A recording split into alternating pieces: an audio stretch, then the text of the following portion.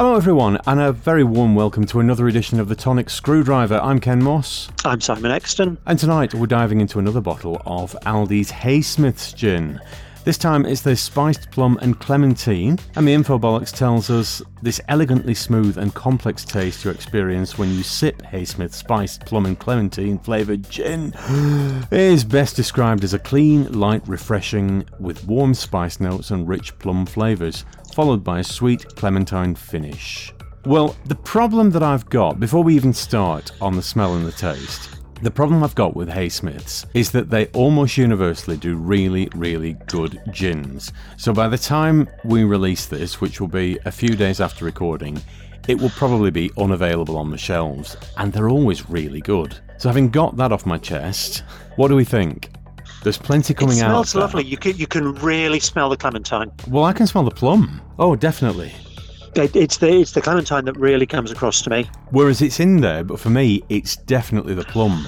And whereas of the you two taste of them, it, and it's the plum that you taste. But the smell is citrusy clementine. You see, I've got to say, I'm still getting the plum on the nose. But this, of all the Haysmiths, this, I've got to say, is one of the ones that I think is absolutely bloody exceptional. They're all very good. They just don't stick around too long, so it's a case of whenever Haysmiths bring one out, grab it while you can, test it. If you enjoy it, buy a few bottles. This is one of those. It's a lovely, lovely autumn-winter gin. Yes, I would say this is a winter gin rather than specifically a Christmas gin.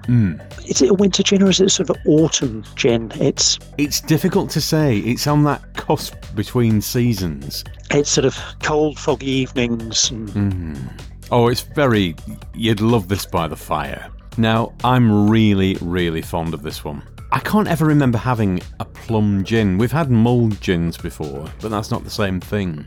This is lovely. I'm giving it 5 out of 5. I absolutely adore this. Yeah, I'm not actually a huge fan of plums as a fruit, but this is blended beautifully. I mean, they're almost without exception, the Haysmiths that we've had have been lovely. Yeah, there's only one Haysmiths that leaps to mind, and that wasn't actually gin. So it doesn't really count. But I've said this before, if you buy a bottle of gin from Aldi, of their own range, you're probably not going to be disappointed. Yeah, absolutely. And their standard gin, the Blue Topaz, I think is every bit the equal of a Bombay Sapphire. Oh, absolutely. Yep. And again, we've said this before, we're straying a little bit away from specifically the Spiced Plum, but own label gins do not look at as also-rans or second best.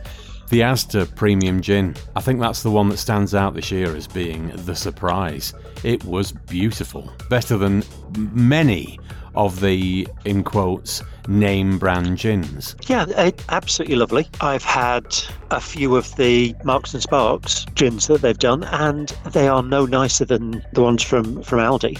So as with a lot of Aldi stuff and a lot of sort of particularly Aldi alcohol stuff, grab it when you see it, because there's quite a good chance that it's not going to be there for terribly long, because they obviously do a decent sized batch of stuff and then move on to something else.